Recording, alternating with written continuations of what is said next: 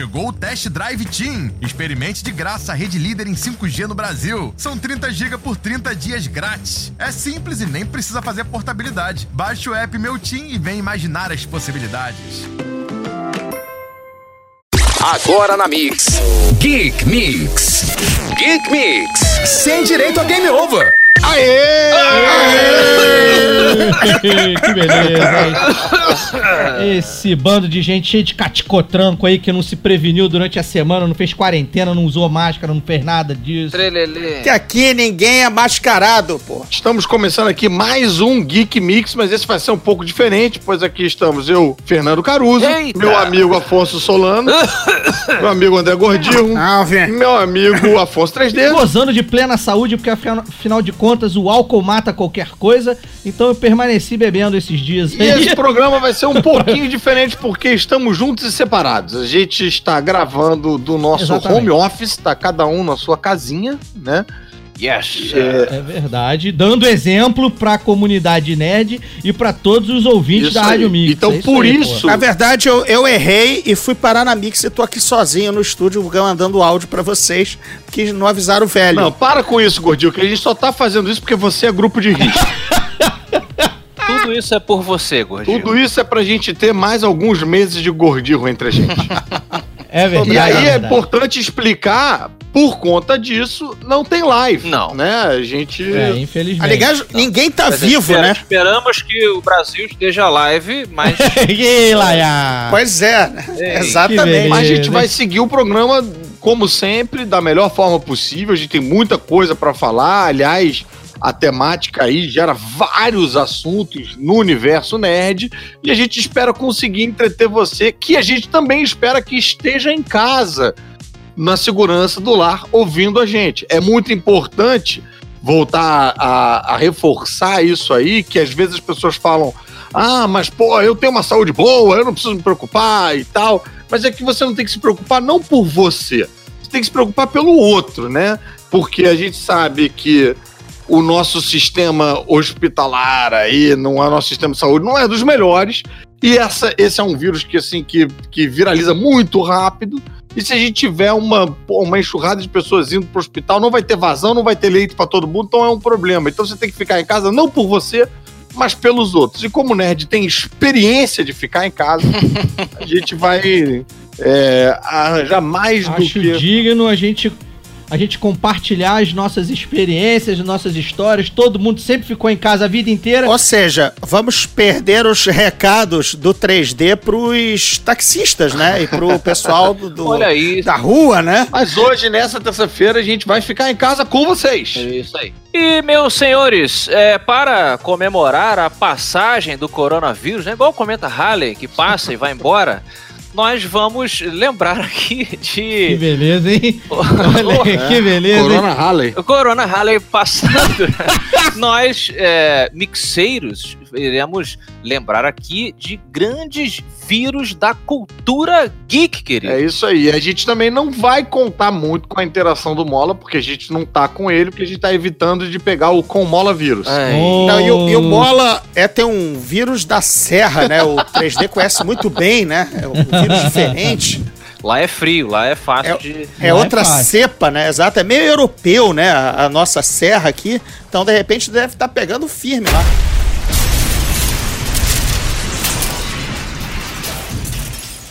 Senhores, na nossa listinha aqui, que vai passar dos videogames aos quadrinhos, cinema, por onde a gente conseguir nessa horinha, eu sugiro começarmos com um vírus que justamente atravessou diversas mídias, que é o vírus... T-Virus! O mal que habita. E que foi disseminado pela Mila Jojovírus. Que beleza. Que beleza. O T-Virus, ele tem, na verdade... Tem o T-Virus, tem algumas variações do vírus dos zumbis lá do Resident Evil, né? Que as pessoas podem lembrar, claro, dos mortos-vivos lá, que você mata durante os jogos e nos filmes, mas tem as versões metamórficas, que normalmente os cientistas e as cientistas, quando estão prestes a serem capturadas pela polícia, decidem se injetar e transformar-se em monstros gigantes com o olho no ombro. Eita. E sempre uma coisa horrível. Mas isso aí é o que o ser humano faz, né? Ele gosta de potencializar tudo e acaba sempre fazendo merda. Geralmente vírus dava uma pústula, né? Mas olho no ombro ou segunda cabeça é complicado. Meio que é uma manobra, sabe, cara? Cara, você jogou algum Resident Evil? Você conhece um pouco? Não, eu conheço um pouco, sei que é zumbi, tenho medo, e aí também não vi os Tenho filmes medo, por é conta ótimo. disso. Mas eu soube que viralizou um memezinho aí ou eu posso estar viajando. Não, agora não é pra viajar nessa época, justamente. Tem razão. Mas alguma corporação na China que descobriu a parada tinha uma logo parecida com a Umbrella Corporação, não tinha uma coisa assim? Tinha uma parada assim, e aí as conspirações que eu e o 3D principalmente gostamos, né, 3D? Exatamente. Elas viralizaram aí também. Mas, cara, eu perguntei porque justamente os bosses, né, os monstros, os chefes de fase do Resident Evil são muito conhecidos por isso, porque eles são, a cada jogo, os designers eles têm que desenvolver alguma forma mais escrota ainda da pessoa. Eu parei com a Valesca Popozuda no beijinho no ombro, né? Olho no ombro já é demais pra mim. Mas os bosses chegam ao nível já Graciane Barbosa, entendeu? Você já não entende muito o que tá ocorrendo com o corpo da pessoa, entendeu? Olha, o pessoal que fica em casa e não joga videogame, para aguentar essa pandemia, essa quarentena, né? Eu até já entreguei um pouco aí do próximo item da lista, que é um board game. Bem colocado, Solano. Cara. O Pandemic é um board game que viralizou, com perdão do trocadilho, né? Porque ele é uma espécie de War ao contrário, né? É muito bacana. Gostei do War ao contrário, faz sentido, é uma boa explicação. Chama-se Raw. Cru. O Pandemic, ele tem uma dinâmica que ele tem as pecinhas que nem a gente tinha em War para tentar dominar os países, os continentes e tal, só que a gente, ao contrário, trabalha cooperativamente contra o tabuleiro, tentando conter essas pecinhas que cada uma representa uma doença. E a gente vai tentando conter até erradicar, cada um com um personagem que tem uma função diferente. É um jogo muito, muito legal e que gerou várias versões, né? O 3D conhece várias delas. Então, além da versão clássica e de algumas pequenas variações em relação à geografia, né, da versão clássica, você tem a versão que é a Legacy, né? Que é como se fosse um RPG. Você destrói as cartas, você destrói personagem, rabisca o tabuleiro, assim, porque ele é pra você jogar em 12 fases, né? E essas fases duram bastante, assim, duram horas pra você jogar. Você só pode jogar uma vez, né? Você tem que estar com aquela mesma galera e é como se fosse uma temporada de uma série, assim, tipo. Exatamente, é uma temporada de série, ele é muito legal, cara, porque... E agora teve o Pandemic Legacy 1 e o 2, e eles conversam, porque o final do 1 é como se fosse o meio do jogo 2, é uma loucura. Então, assim, ele tem a versão também que é só o avião de entrega de suprimentos. Então, tipo, ele tem uma versão de Cthulhu, que em vez de ser vírus, são os Cthulhinhos lá. Então, tipo, o Pandemic... uma versão meio quase Ghostbusters. Tipo assim, o Pandemic é uma febre, né? Te perdão o trocadilho novamente. Opa!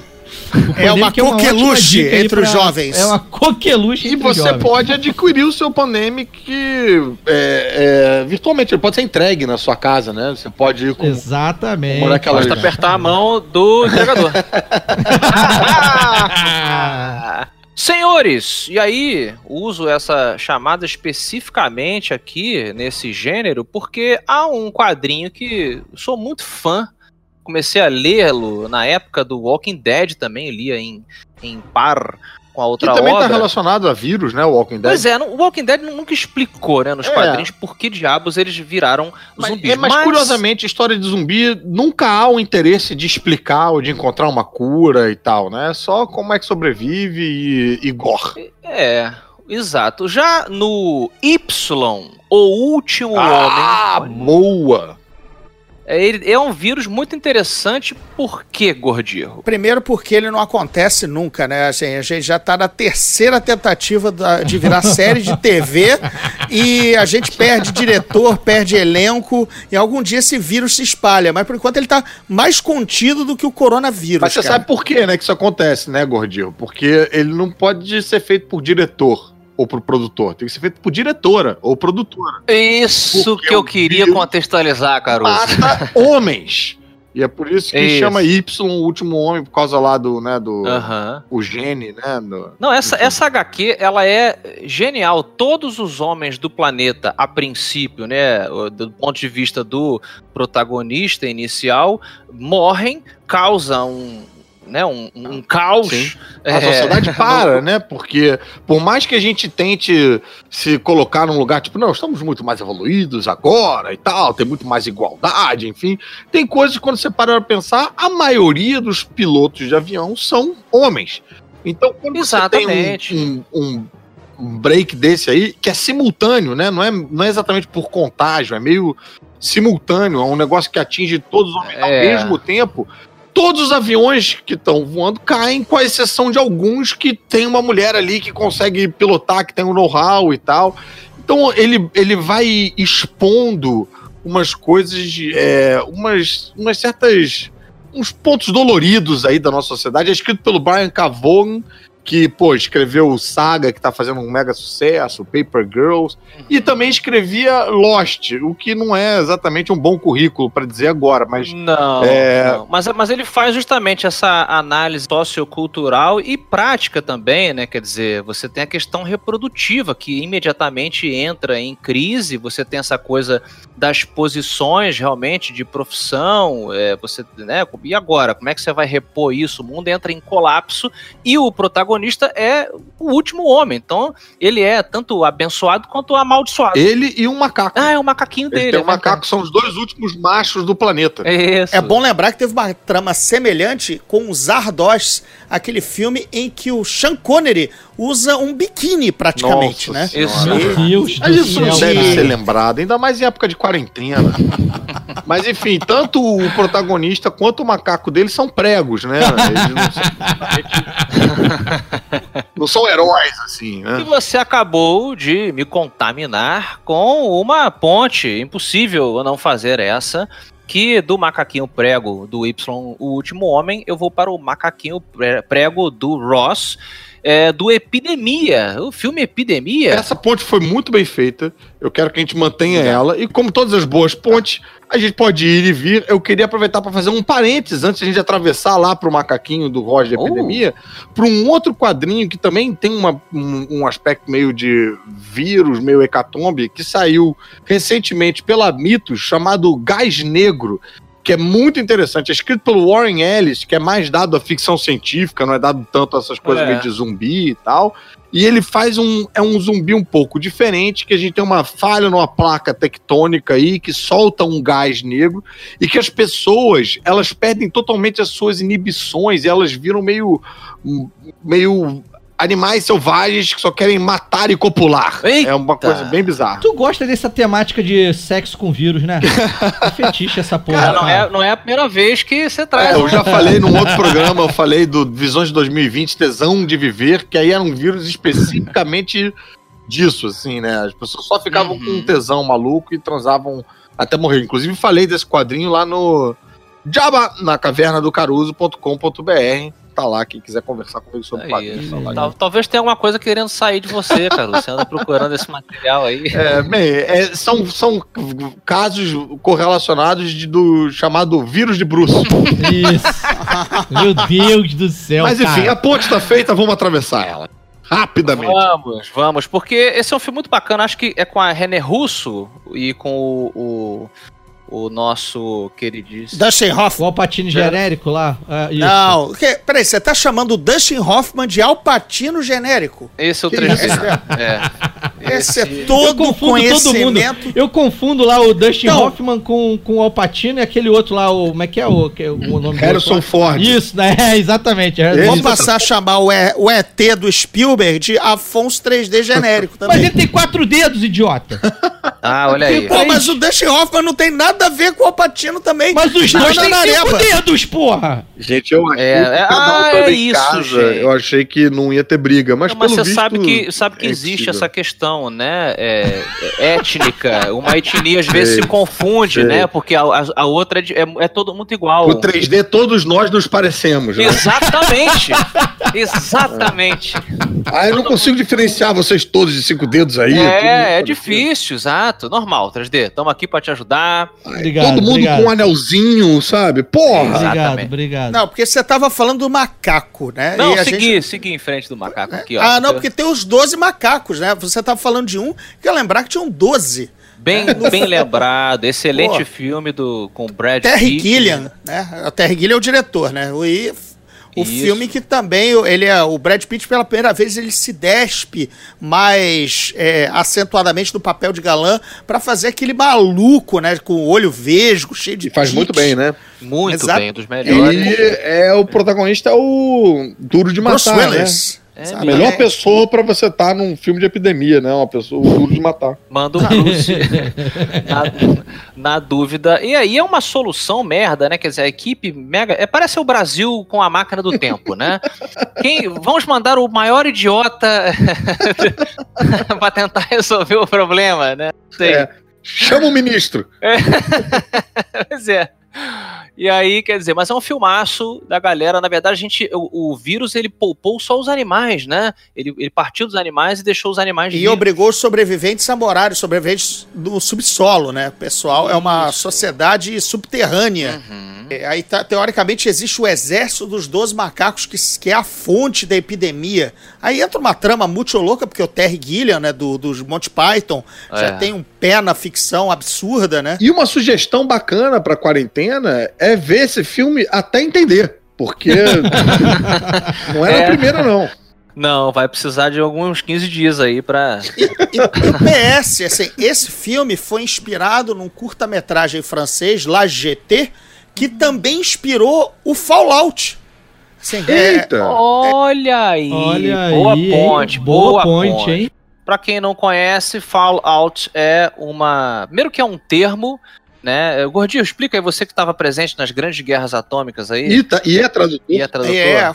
Fallout é complicado, né, de traduzir, porque é exatamente a consequência, né? A chuva ácida, tudo que vem depois de um ataque nuclear, né? Não tem um termo em português pra isso, né? Normalmente o pessoal resume naquela nevinha. Mas não é um nome muito bom, né? Nevinha. Nevinha nuclear.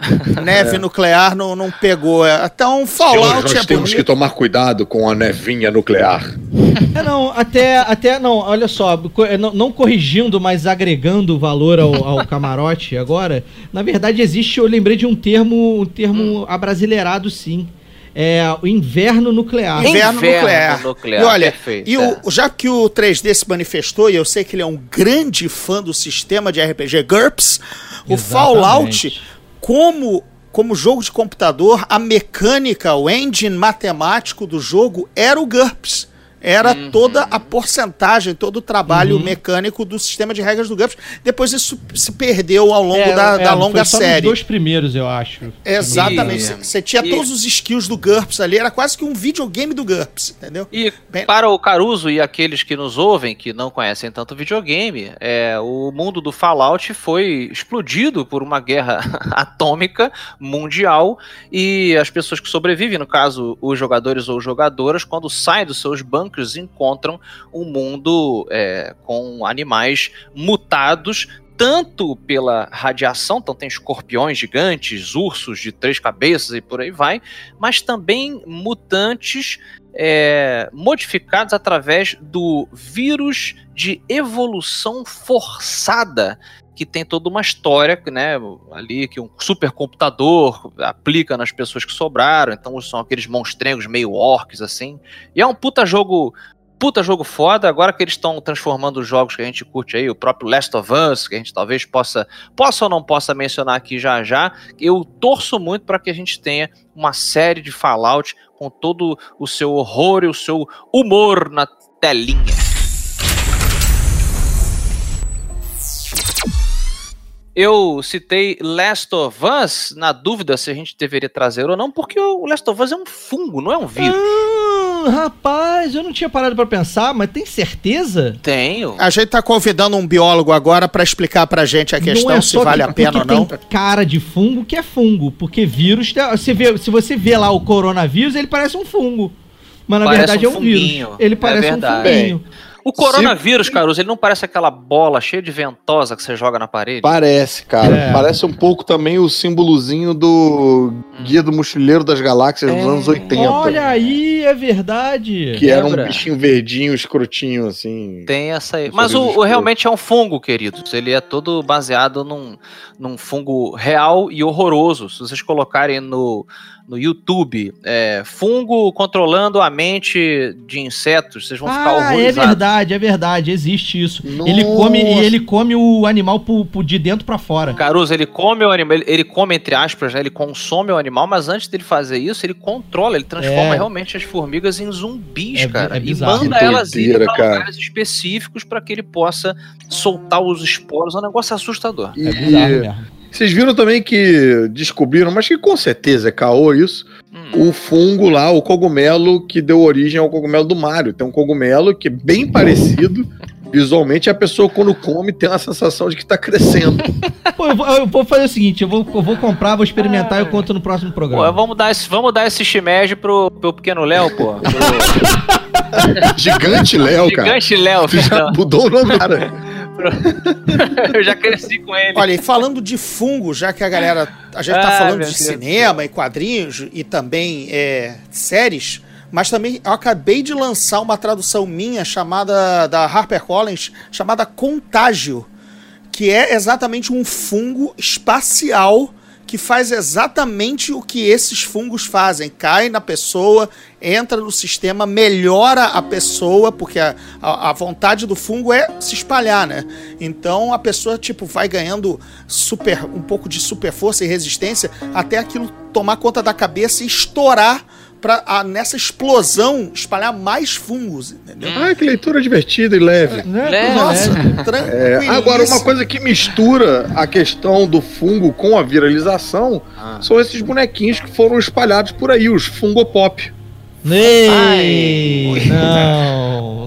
Parece que gravar assim remotamente, né, aumentou a capacidade trocalística de Fernando Caruso. Porque o Fernando Caruso, ele é a lenda do trocadilho. Tal qual nosso amigo Eduardo Spor. Eduardo Spor, não, eu ia falar que também ele é péssimo em trocadilhos, ou muito bom. Aí então não é um elogio, então. Não, eu percebi também, né? Começou bem, eu tava também animado pra... Mas é justo ele aparecer numa história de viralização e fungos e tal, o cara que tem o nome de esporos. Combo Breaker!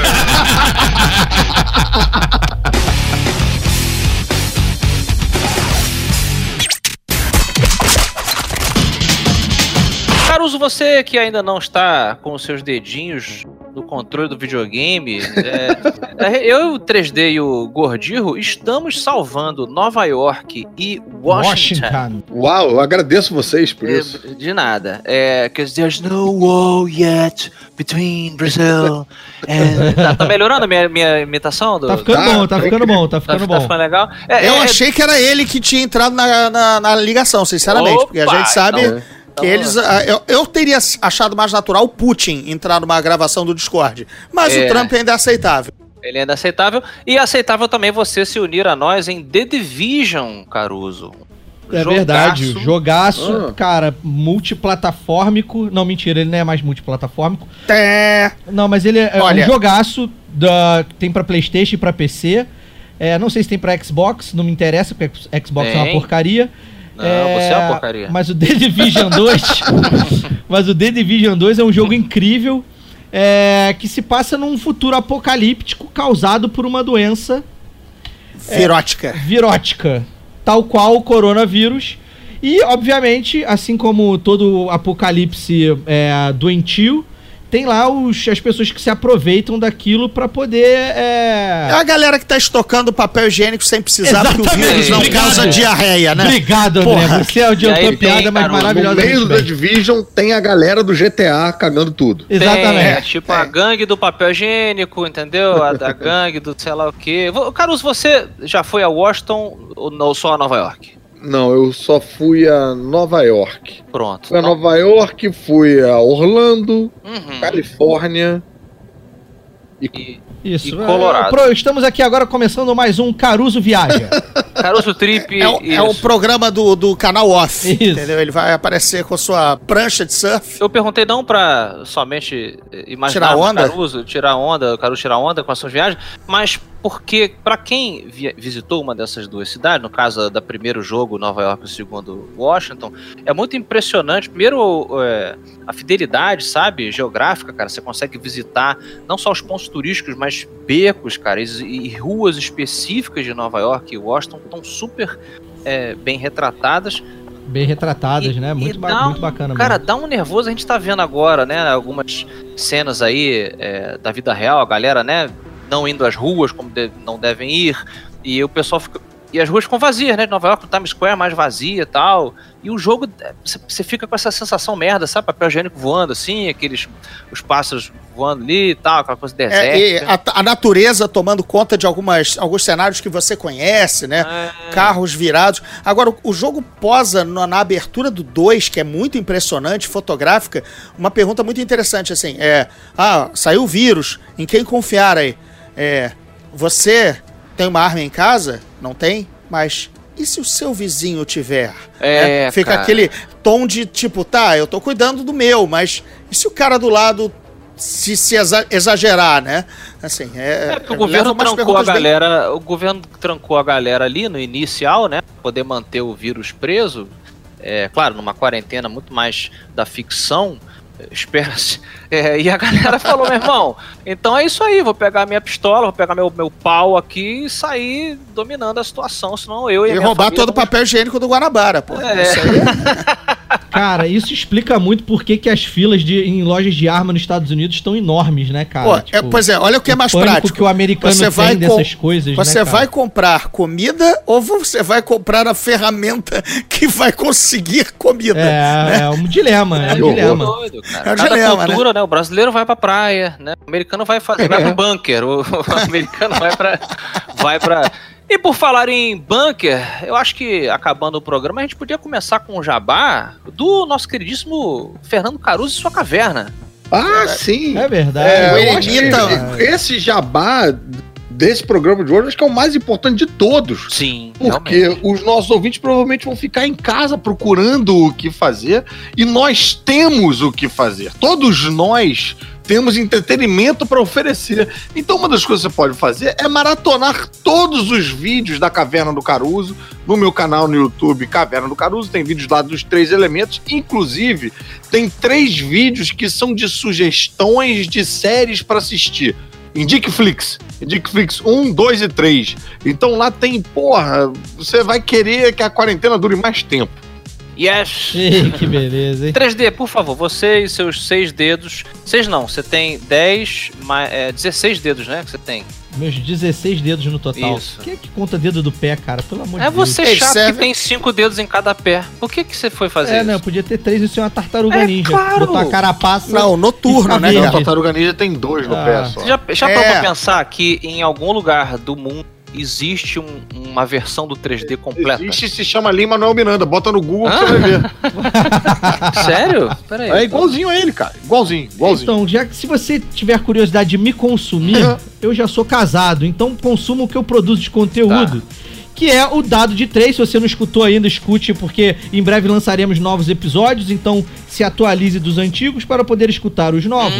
Eu também estou na Twitch.